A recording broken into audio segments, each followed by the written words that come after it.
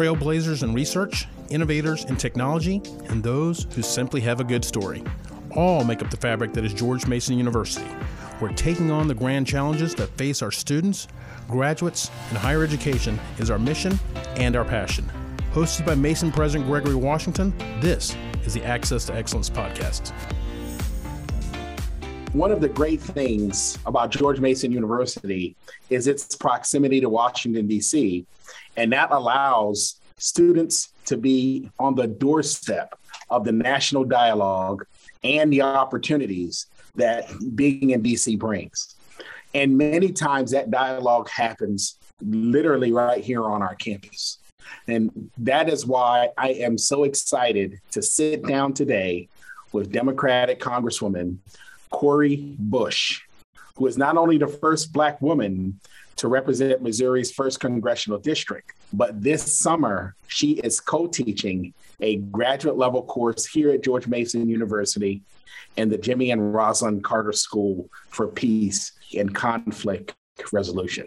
Congresswoman Bush's path to Washington, D.C. was actually one of activism. A registered nurse, a teacher, and a pastor, she helped organize a Black Lives Matter protest following the 2014 police shooting of Michael Brown, and is co-founder of the Truth Telling Project, which advocates for a just, equitable, and sustainable society free of state-sanctioned violence and systemic racism. She gained national attention as a congresswoman when she slept on the Capitol steps to fight for an extension of the eviction moratorium. That is a fight close to her heart because years earlier, she became unhoused and spent months living in a car with her partner and 2 small children. Her story is truly one of determination and inspiration. And I welcome you, Cori Bush, to the show. Thank you. Thank you for having me. This is exciting. Well, first and foremost, I want to thank you for engaging our students this year and spending some time with them. I am always ecstatic when people who are literally writing our history, literally causing our history, get to spend time directly with those who are learning from it. Thank you. It's still kind of hard to hear when people talk about making history, because while you're doing the work, it doesn't feel like, or you don't think you're making history. You don't wake up saying, hey, I'm going to go make history today. So that's encouraging. Thank you. Now, it's interesting that you wind up in this place because at one point in time, you swore you'd never get into politics, right? Your father, Errol Bush, was an alderman in Northwoods, Missouri, and a former mayor. And you told him you would never run for office. Is that right? I did. When my father ran and won his first seat when I was about 10 years old. And he was alderman for several years. Then he ran for mayor in that same community and became the mayor. Now he's back to being an alderman. But I saw my dad give his heart and soul to the community, each person, one by one, each resident. I saw him go above and beyond every single day. But there was so much corruption and greed and deceit and lies that were always just around him. I just wondered, why do you give so much when all you get back are just these attacks, like the criticisms? And I just didn't understand why someone would willingly sign up to do that. And I remember one day even asking him, do they pay me for this?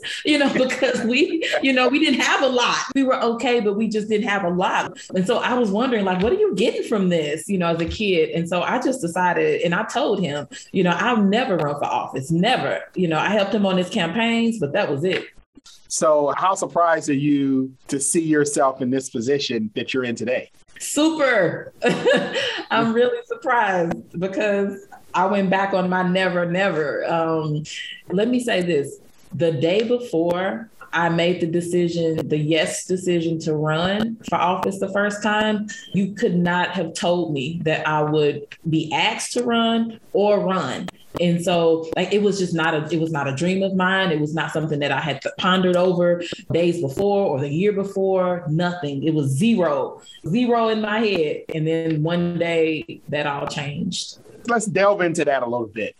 What told you that it was time? Was it the Michael Brown shooting, or had you been at least toying with the idea before that? Never toyed with the idea.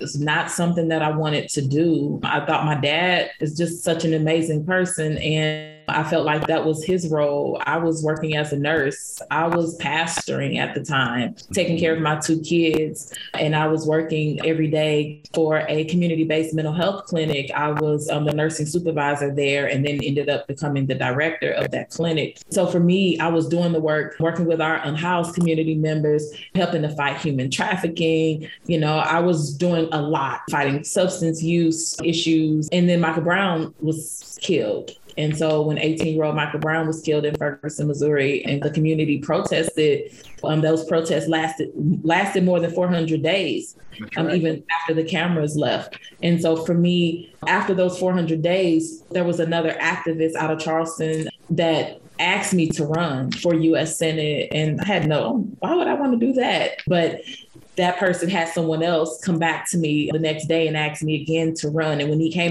when those community leaders came back to me and asked me to run, I knew I had to say yes. A yes just rose up in my spirit. So it rose up in your spirit. It did, rose up in my spirit.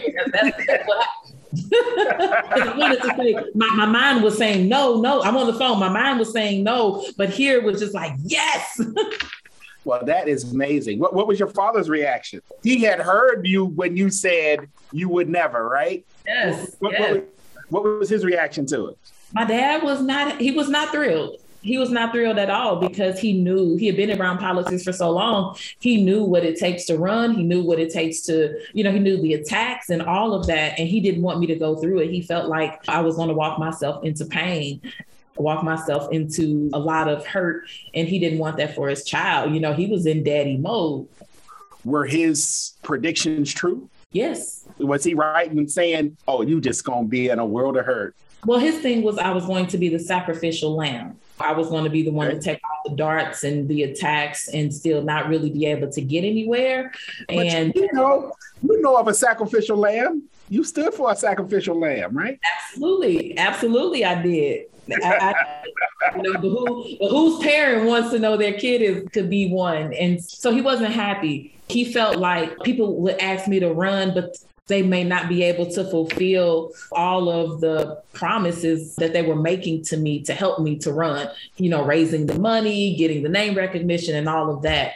So you had a lot of jobs before deciding to be a congresswoman, right? Nurse, pastor, teacher, right? You did all of these things, right? How did that previous life, how did the education, the training, the work, how did that prepare you for what you're doing now?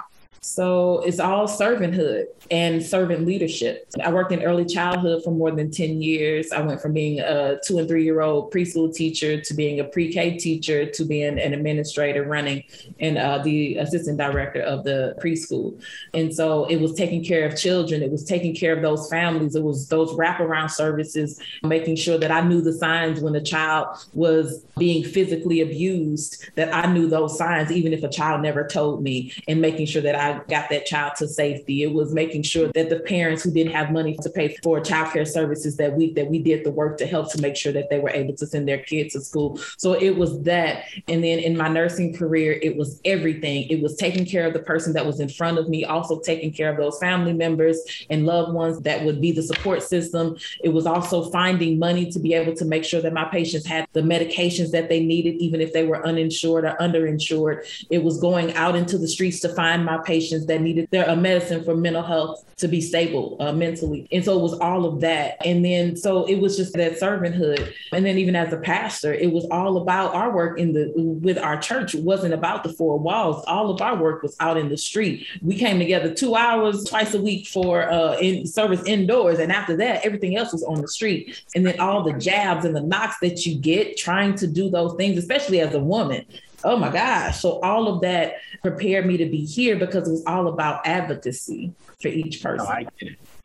So did those trainings kick in during the Ferguson protest? Absolutely. That's how it started in Ferguson. I actually was out there every day, Monday through Friday. So Michael Brown was killed on a Saturday. That Monday, our office, when we got back to work, we worked out sending a mobile, like a mobile response van to the area where he was killed and just serving the community. So by that next day, we were out on the ground and we worked Monday through Friday, 8 a.m. to 5 a.m. for the next 5 weeks, doing that work, serving the community on the ground during the protest. And then in the evening, I would stay out there or go home, take care of my kids for about a couple hours, and then come right back out and protest all night. And that went on for such a long time. So absolutely, I brought that because I was out there as a nurse. So I was bandaging people's wounds and chasing people, trying to save them from, see dogs unleashed. There was always someone to help, something to give, or I would pray. We would hold the big prayer circle, and so it showed itself out there. So let's talk a little bit about Ferguson, right? Because your congressional district actually includes Ferguson, right? Yes. So has there been any change, especially on the ground when it relates to relationships with the public and the police?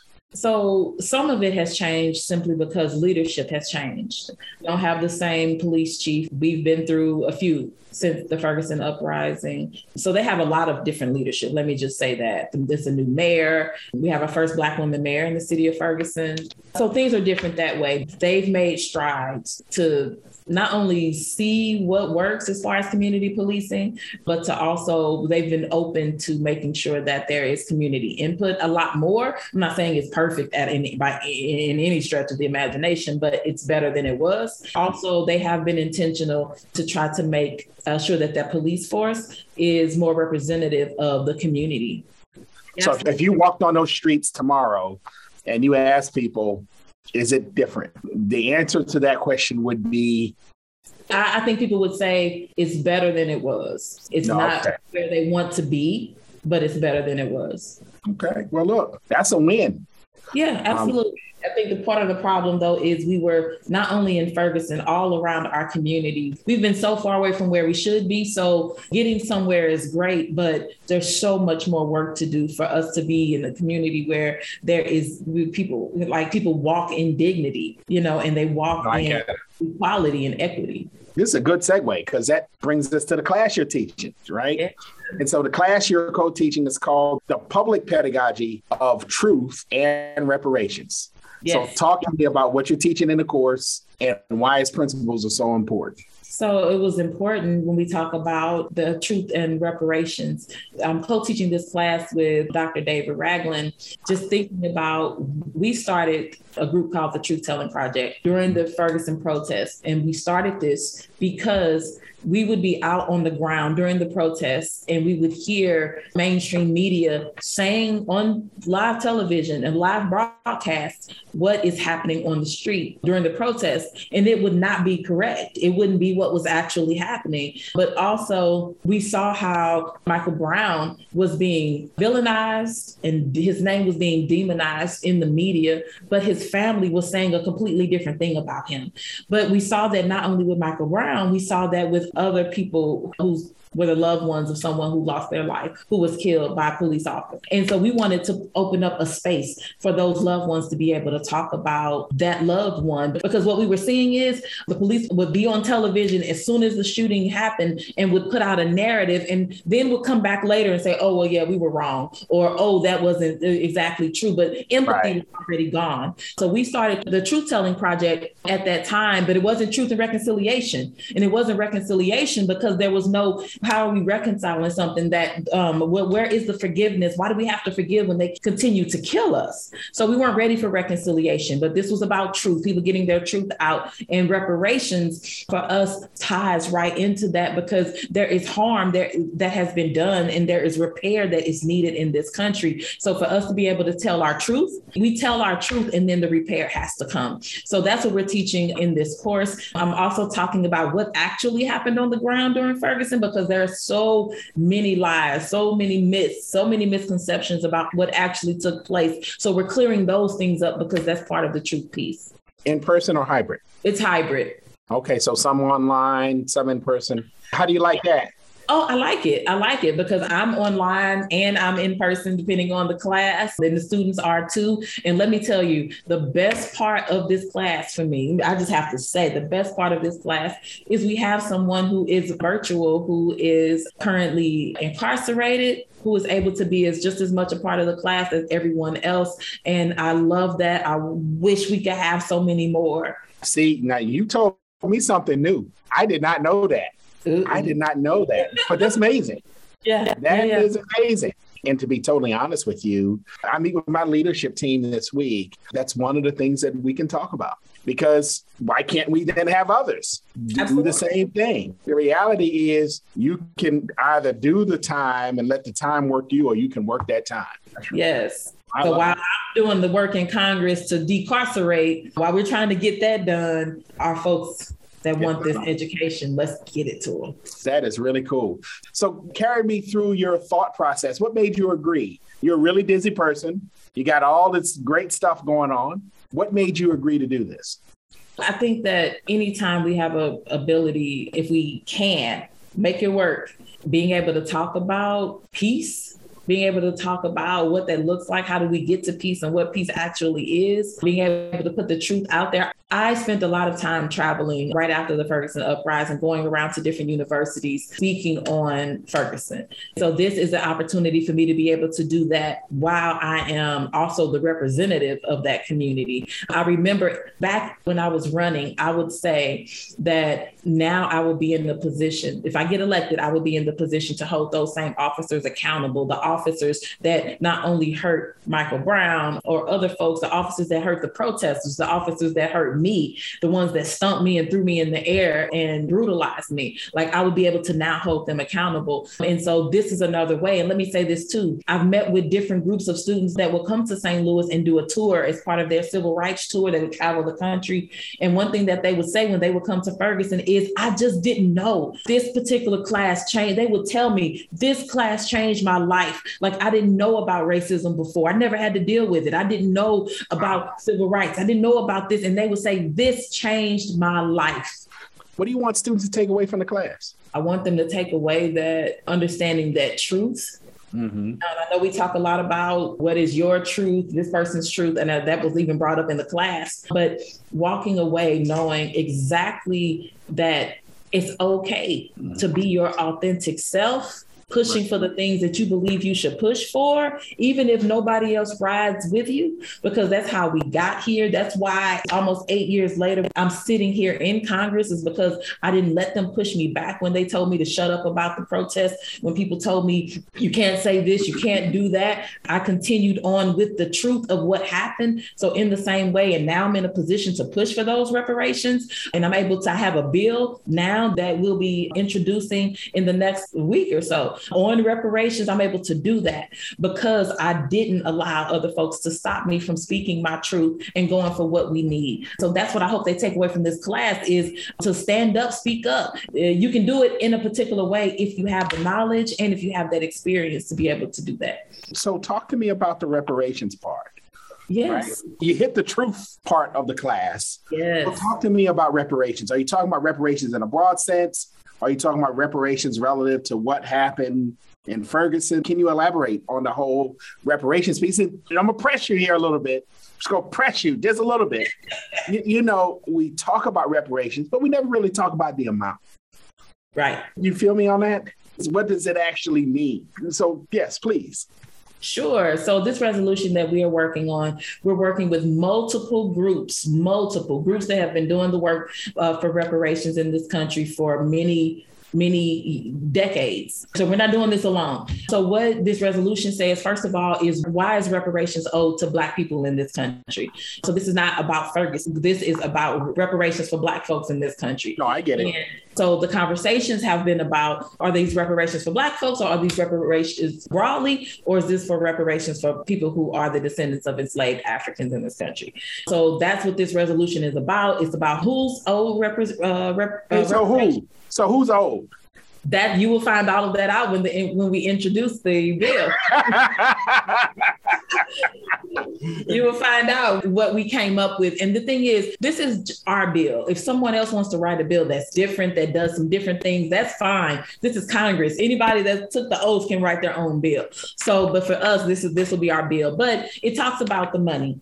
We have experts that have said it should be the equivalent of 40 acres and a mule, which would come out to, some people have said it's about $250,000 now. Some people have said that it should be cash. It should not be cash. It should be, all of these things. Let me just say, for me, this part I can tell you because I've been very public about this. For me, reparations is cash and money into our social programs, making sure that HBCUs are free, making sure that there is money for home ownership, making sure that there is healthcare, that we fix the climate crisis issues in Black communities, like all of that, all of those things, dealing with poverty, making sure we don't have homelessness in our communities as it relates to Black people. That to me would be reparations. But you'll find out more when this is introduced. And so how are the students reacting to the discussion to reparations?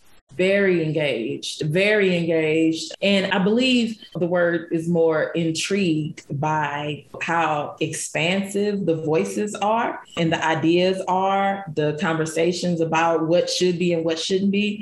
And so this has been a very good part of the conversation. Not only that, though, not only the reparations piece, even the truth, just understanding. We had a long conversation about what truth actually is and just how nuanced it is. That's right, because there's your truth, there's my truth, and it's the truth. Yes. Right?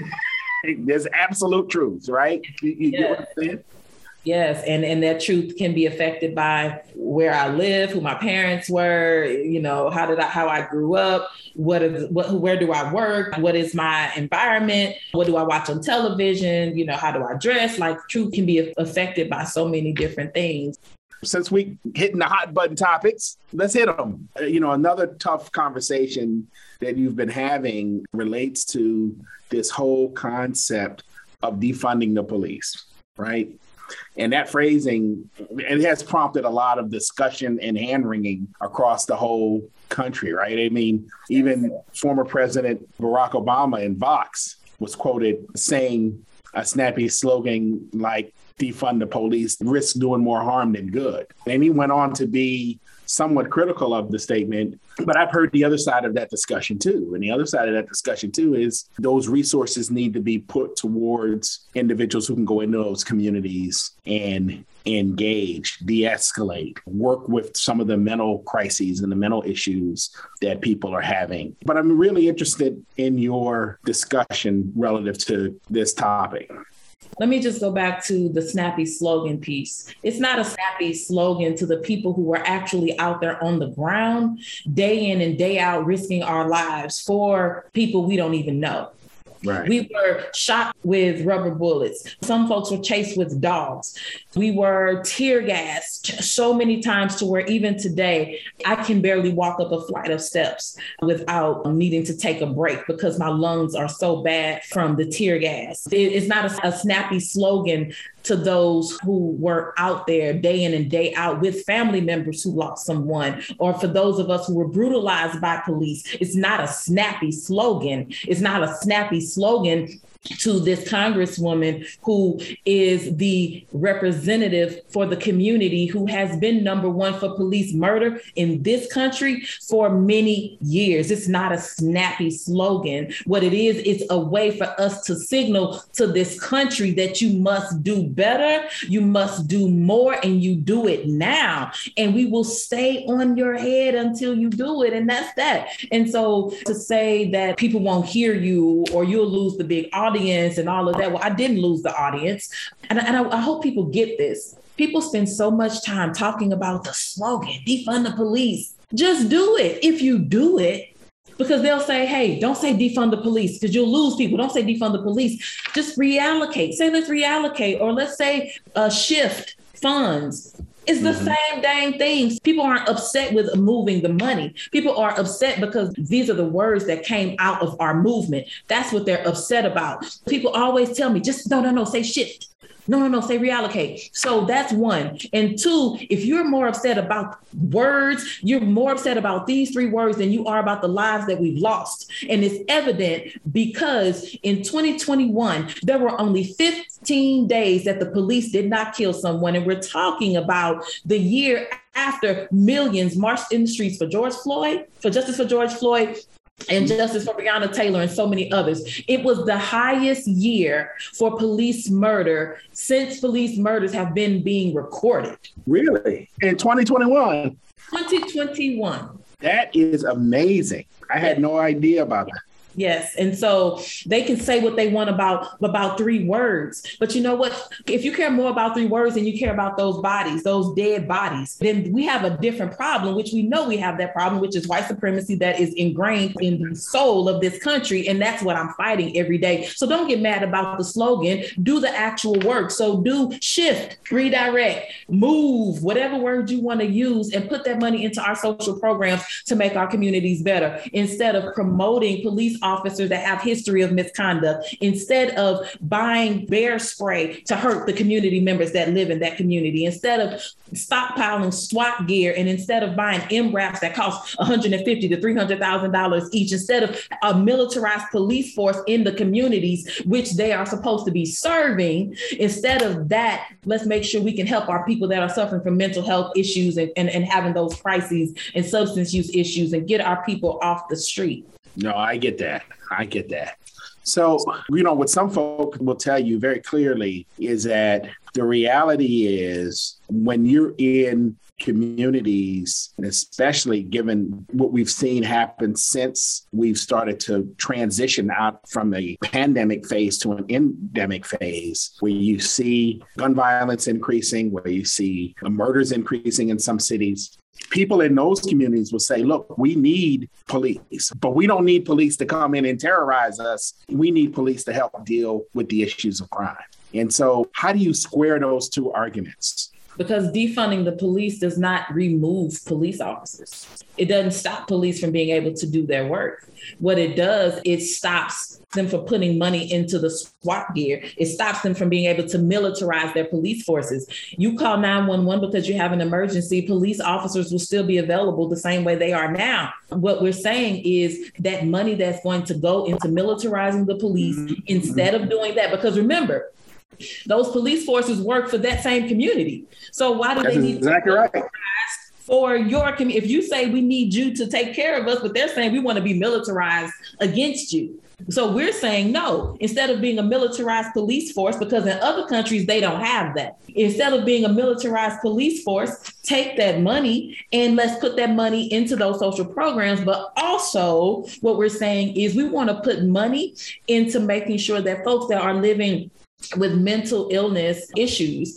that if they have a crisis and someone calls 911, instead of sending a police officer to do the work of a mental health expert, we will send a mental health expert. So let's fund those programs, have a mental health expert go out on those calls, because it has been hugely successful and it saves lives. But also what it does is it helps the police officers to not end up doing work that they're not qualified or equipped for. You don't have the CPA going out flying planes when we don't have enough folks to fly planes. You don't have the person that does my hair. She'll never show up and end up being the person that is doing traffic stops. If that's the case, then why do police get to do a job that they're not equipped for or qualified for when we have people who went to school to do that work? So we want to fund those programs. It's happening in Miami-Dade. It's happening in Denver. And then Utah has a program that's the Cahoots program. These programs work. And even in my city of St. Louis, we have a similar program where just last year, there were 800 calls that the police did not go out on, where there was a social worker or some type of provider that went on those calls, and there was no incident of danger. And it saved the police officers 2,000 hours of police time where they were able to concentrate on their actual work. And let me lastly say, 1 in 16 encounters someone who's in a mental health crisis. If they have an encounter with a police officer, it ends deadly. Wow. You're throwing out some nuggets here today. That is an amazing statistic. I'm going to switch gears a little bit. Okay. I have to imagine that your experience of being evicted and living in a car with your family had a huge impact on how you understand the struggles people face. Can you talk a little bit about what that experience was like and how it has shaped you today? Before you end up without a home, you don't know that, like, you don't think about one day, at least I didn't think about, oh, one day I could live on the street. And so before it happened, I didn't know that I would end up there. And so it was difficult. I didn't know what to do, but I knew that I at least had a car. So me and my kids and my partner at the time, my ex-husband, we lived out of a Ford Explorer. And my children, we put up the playpen in the back of the Explorer. And that's where my kids slept. And our clothes were in trash bags on the middle seat. And that's how we lived. But I felt like if I go into a shelter, I'm taking space from somebody who don't at least have a vehicle. You know, we at least had that. It was tough because where do you use the bathroom? You know, all day, every day, like, where are you using the bathroom? Where can I dispose of my kids' diapers? Where am I mixing formula? I was mixing formula in a McDonald's bathroom. How do you eat? Because you can't keep anything cold.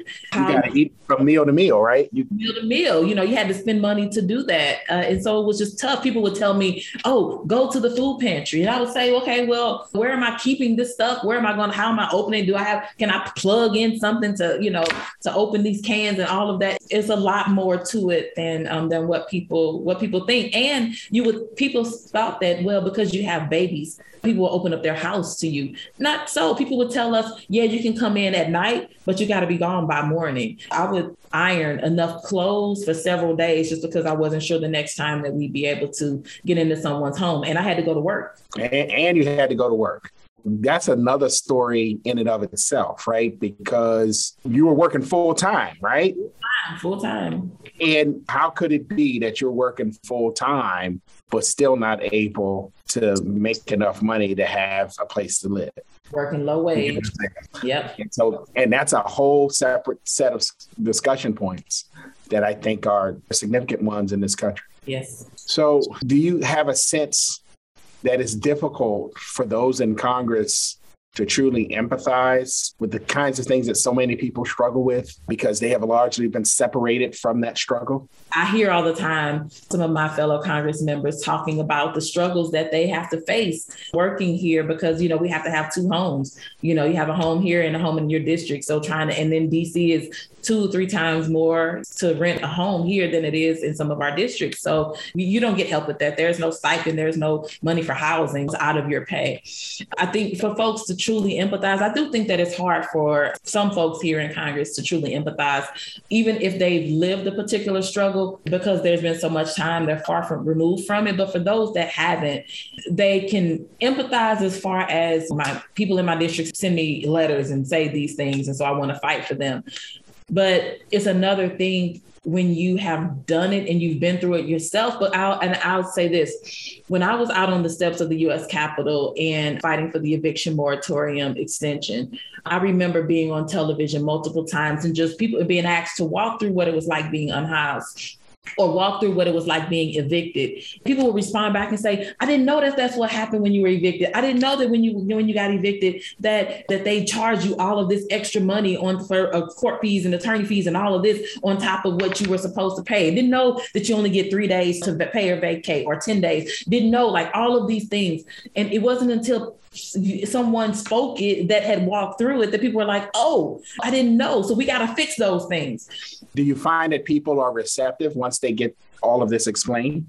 Yeah, receptive, but priorities is the question. What is the priority? Does this become a priority to you or no? Because that's the difference. So now when you ran against your primary opponent, you were running against a Black male. So as a Black woman, what were some of the obstacles that you had to face running against a man in a primary?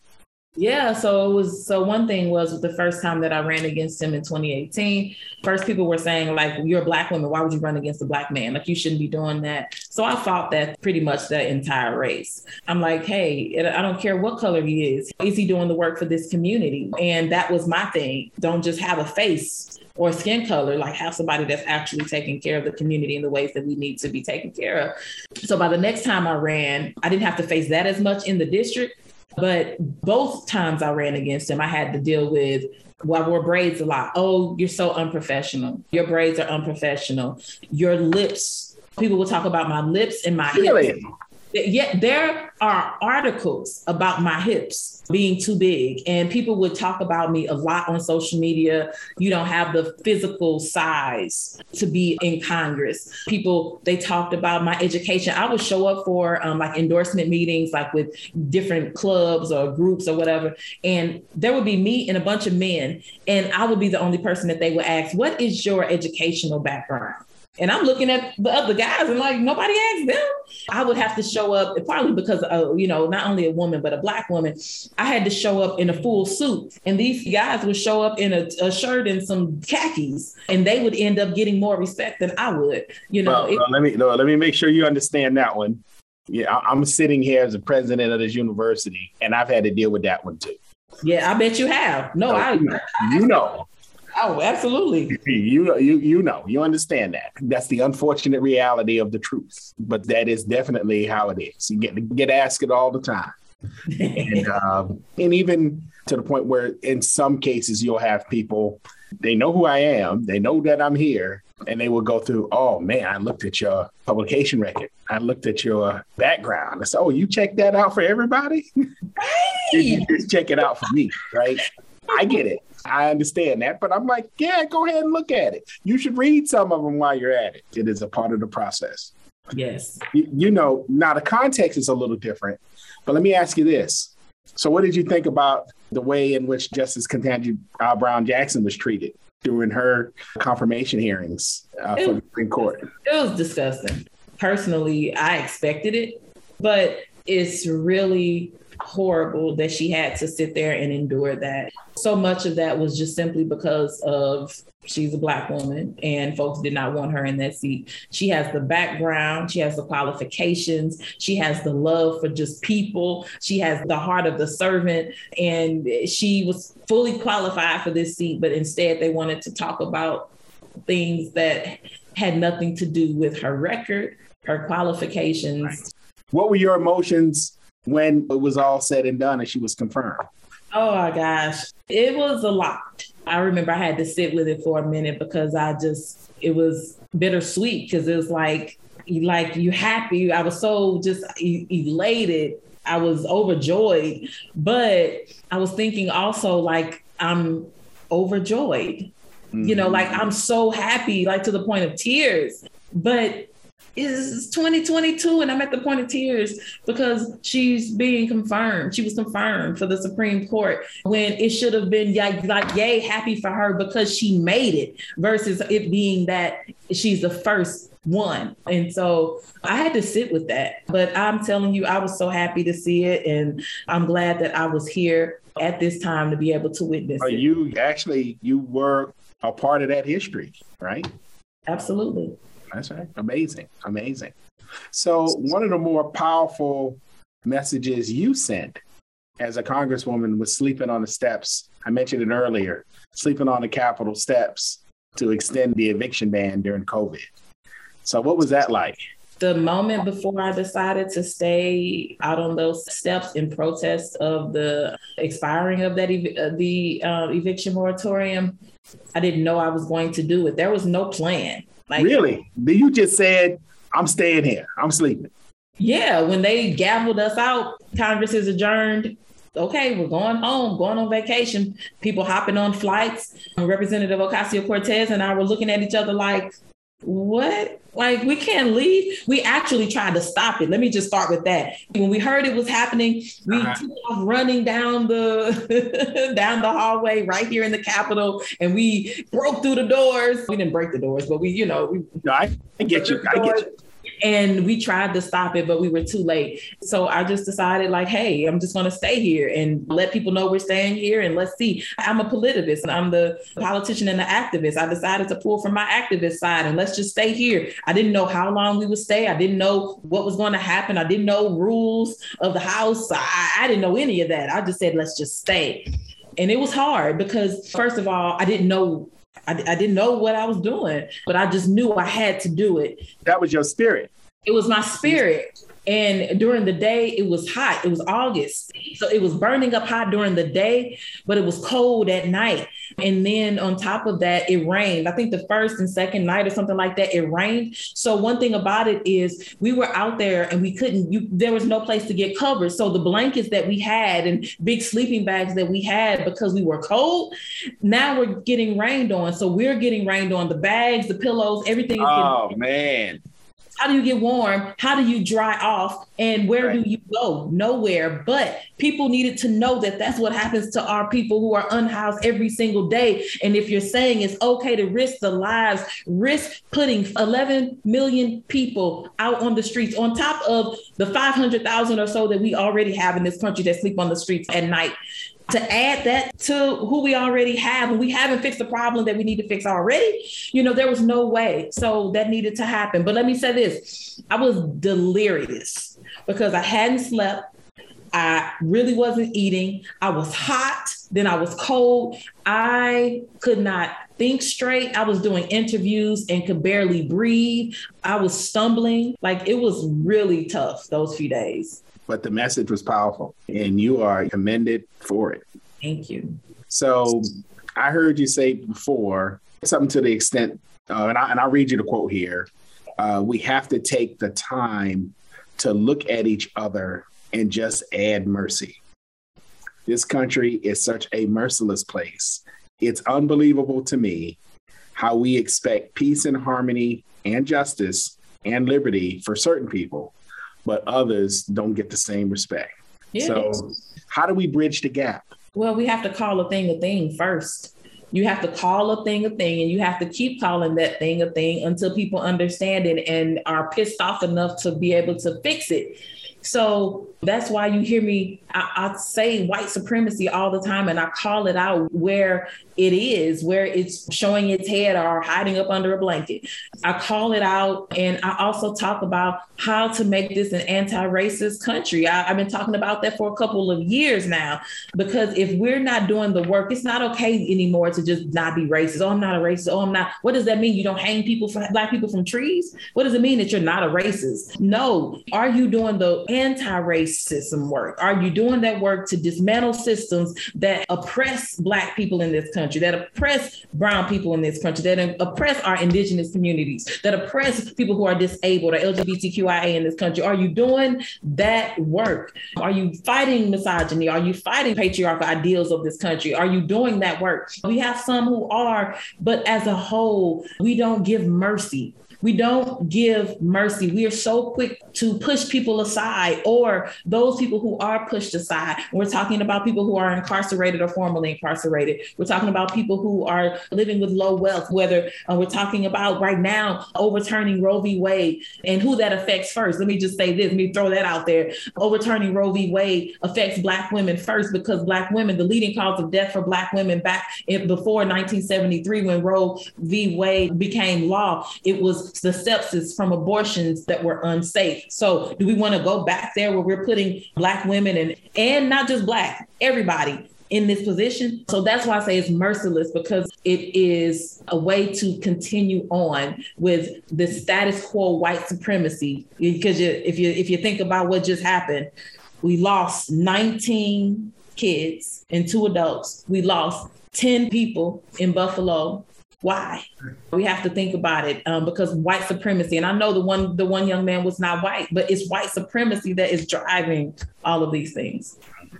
So our students, I can see now that they are getting a tremendous perspective from you coming in and sitting down and talking with them and engaging them with this level of passion and emotion. And I want to tell you, I appreciate it. We pride ourselves here at George Mason on giving our students all sides of an issue, helping them to learn, right? Just like you come in and you have a perspective and you're given that, they may hear from somebody else who has the exact opposite perspective. But that is what we do. And it helps people round out their individual truth by understanding the history of what's happening around them and having people who are making history come to them and engage with them. And that is what you are doing. We are tremendously grateful. Thank you. I really appreciate the time you're spending with them and the engagement. And I will tell you, this is not going to fall on fallow ground. You're going to look up one day, 10 years from now, 15 years from now, and one of those young people are going to come to you and say, I remember when. And they're going to have done something great in their lives. And you're going to say, I had a part in that. Yeah. So I just want to thank you. Thank you. Thank you. It gives me goosebumps because I have seen the outcome on the other end and I know it's coming. Wow. Thank you so much for saying that. And thank you for your work and all that you are doing, because it makes a difference. It absolutely makes a difference. I've seen it. And also to those that are able to look to you.